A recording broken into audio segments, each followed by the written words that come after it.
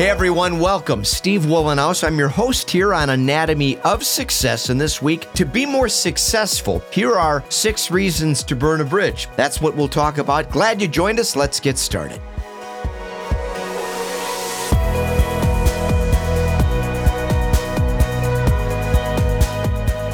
Welcome back again. This is Anatomy of Success, and I'm your host, Steve Wollenhaus. Glad you joined us. Please subscribe to the podcast. If you've joined us for the first time, welcome. Hope you like what we do. If you've been here before, find some benefit, share the word, and ratings and reviews are also appreciated. Now head over to weatherology.com. You'll find a weather app that we've created. Great new changes this year that we're proud of. Getting feedback from our users and helping us create one of the best weather apps in the world. Please take advantage of it. It's free. And then find me under About Us at the top of that page. Follow me on LinkedIn, Facebook, and on Instagram. You know, I believe it's always best to exit any relationship respectfully and with integrity if you can. However, the expression never burn a bridge isn't applicable in every situation. And I hear that term like so many tossed around indiscriminately with absolutely no margin of error when it comes to circumstances that may warrant a different reaction. There's times when we need to burn a bridge, folks, or the other party ensures the bridge needs to be burned. I've been in business for almost 4 decades now. There's been plenty of situations where the other party attempted to stretch the truth or weasel their way out of a contract. In situations where the conversation steered in an amicable direction, I let it go. Didn't let my pride or my values get damaged. When it was deliberate, though, blatant dishonesty never sits well with me, and it never ends well when I'm in a business relationship and somebody's lying to me or trying to finesse out of a commitment. This is yet another harsh reality for entrepreneurs and people in business and people in relationships that some people just have a difficult time coming to grips with. Some people test our integrity, and we need to stand firm and set firm boundaries or we get trampled on, take advantage of, used. Like a failed marriage. Sometimes things just don't work out. Sometimes the parties end up not getting along. That's life. And some relationships are better off in the past, and sometimes the bridge needs to be blown to smithereens.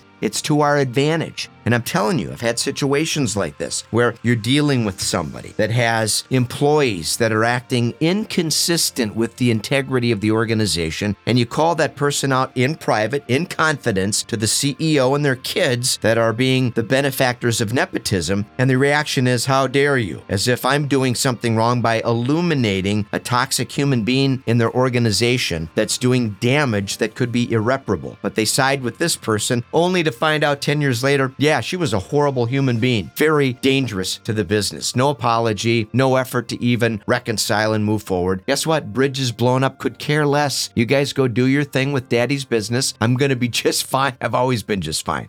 Steve Marabali said this: stop telling me not to burn bridges. Some bridges are meant to be burned. Some roads are never meant to be traveled again. Amen and thank you, Steve. So here are 6 reasons why some bridges need to be burned.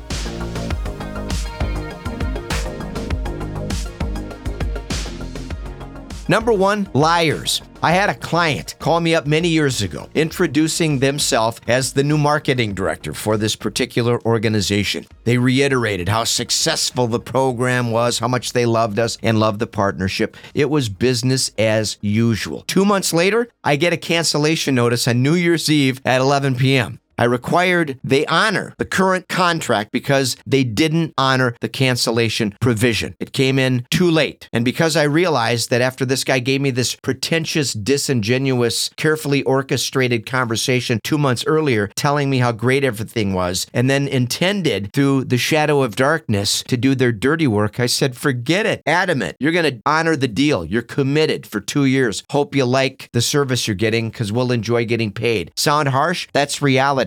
This person is a liar and a jerk, and I'll never work with them again, and I never would work with them again, but you are going to honor your commitment because I'm honoring mine. Bridge burned, and I suggest you learn to do the same when you're dealing with a liar.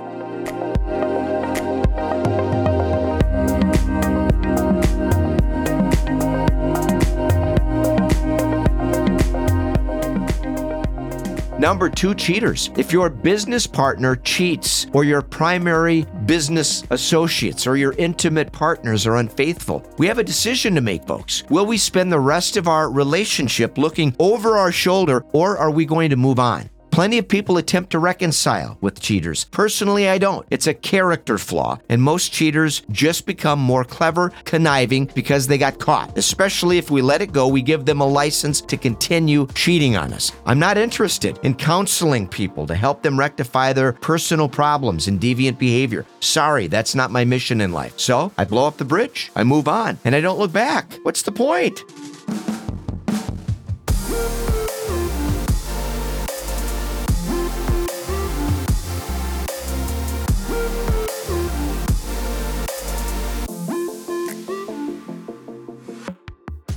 Next, unbalanced. Sometimes relationships are very uneven. There's no equilibrium. One party gives way much more than the other, and the perception of inequity starts to accumulate and cause enormous frustration. The world is full of givers and takers. I personally grow tired of takers and refuse to work with selfish people that are only looking out for themselves, and I've encountered that plenty of time in business. It doesn't need to be done maliciously, but I gently move away from people that clearly don't give back and only take, personally and professionally. David Russell said this: the hardest thing in life to learn is which bridge to cross and which bridge to burn.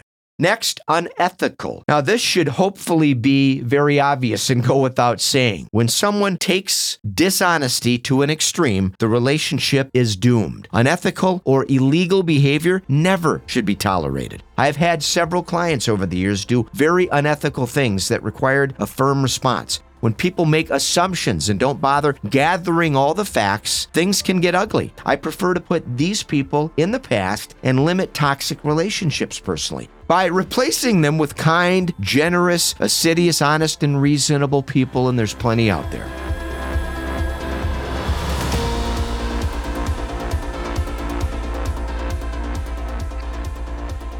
Next, what I call unacceptable. You know, almost 25 years ago, one of my all-star meteorologists was doing live severe weather coverage on a local radio station in our region. The owner of that station called up this female employee at 11 p.m. while she was on the air talking about tornado warnings and started to talk to her in a very sexually explicit fashion, asking her if she had pictures she could send him. Are you kidding me? He was drunk, incidentally, and she was mortified. She came to me in tears the next day and was desperately looking for support and safety. Didn't say it, but I knew it, obviously. Without hesitation, right there, I called that idiot and said, guess what? We're done, dipshit. At that time, his group, by the way, had dozens of radio stations in a key state that had a big impact on our revenue. So there was severe economic consequences for this. My point is, sometimes things happen. Unacceptable. I blew up the bridge. Money doesn't matter when it comes to standing for integrity and principle. That person, by the way, she still works for me 25 years later and is one of my key leaders. No big surprise, because 2.5 decades ago, I made it very clear to her, I respect you, I will protect you, and provide a safe place for you to work unconditionally. Blew up that bridge. A few years later, by the way, his kids called me up and did apologize, which I thought was great. We started working together again until I realized they're assholes too. Guess what? Boom! There goes the bridge. Don't have time for it.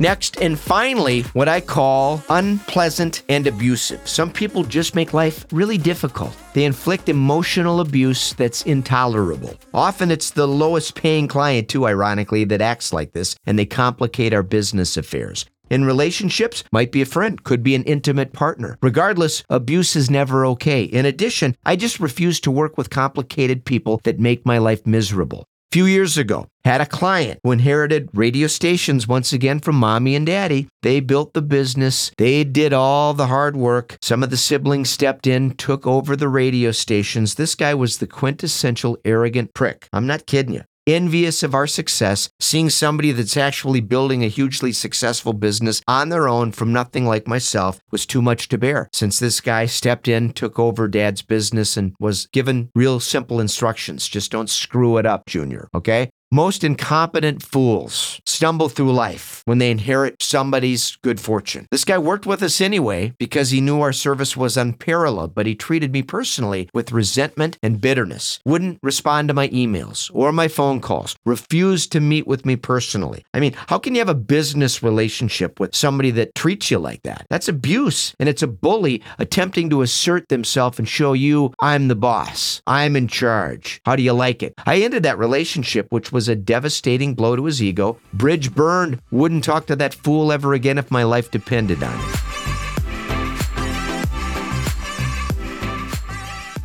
Some of these things that we talked about today sound a little harsh, I bet. Yeah, because it might rub against the grain of our desire to be a good person. I'm a great person and I treat people with respect. But when I don't like somebody because I feel like they're toxic, or I feel like they're destructive, or they have narcissistic tendencies, or they're not good people to do business with, you bet I burn up the bridge. And I can tell you, it's worked fabulously for me for almost 40 years. So anybody that wants to argue about that, I'd like to see where you're at, what you're doing, how successful your company is. Because I can promise you, it's a benefit to your employees to get rid of these types of customers, and it's a benefit to yourself to get rid of dealing with people like this because they invariably cause emotional and a lot of times financial complications. Robert too said this: respect yourself enough to walk away from anything that no longer serves you, grows you, or makes you happy. And that's the point of this conversation today, folks. Sometimes in life, we got to be tough and firm, and I encourage you to practice that. Hope you benefited from these 6 tips on when you need to burn a bridge. I'm Steve Wohlenhaus. This is Anatomy of Success. Until next week, let's stay focused, let's stay positive, let's stay optimistic.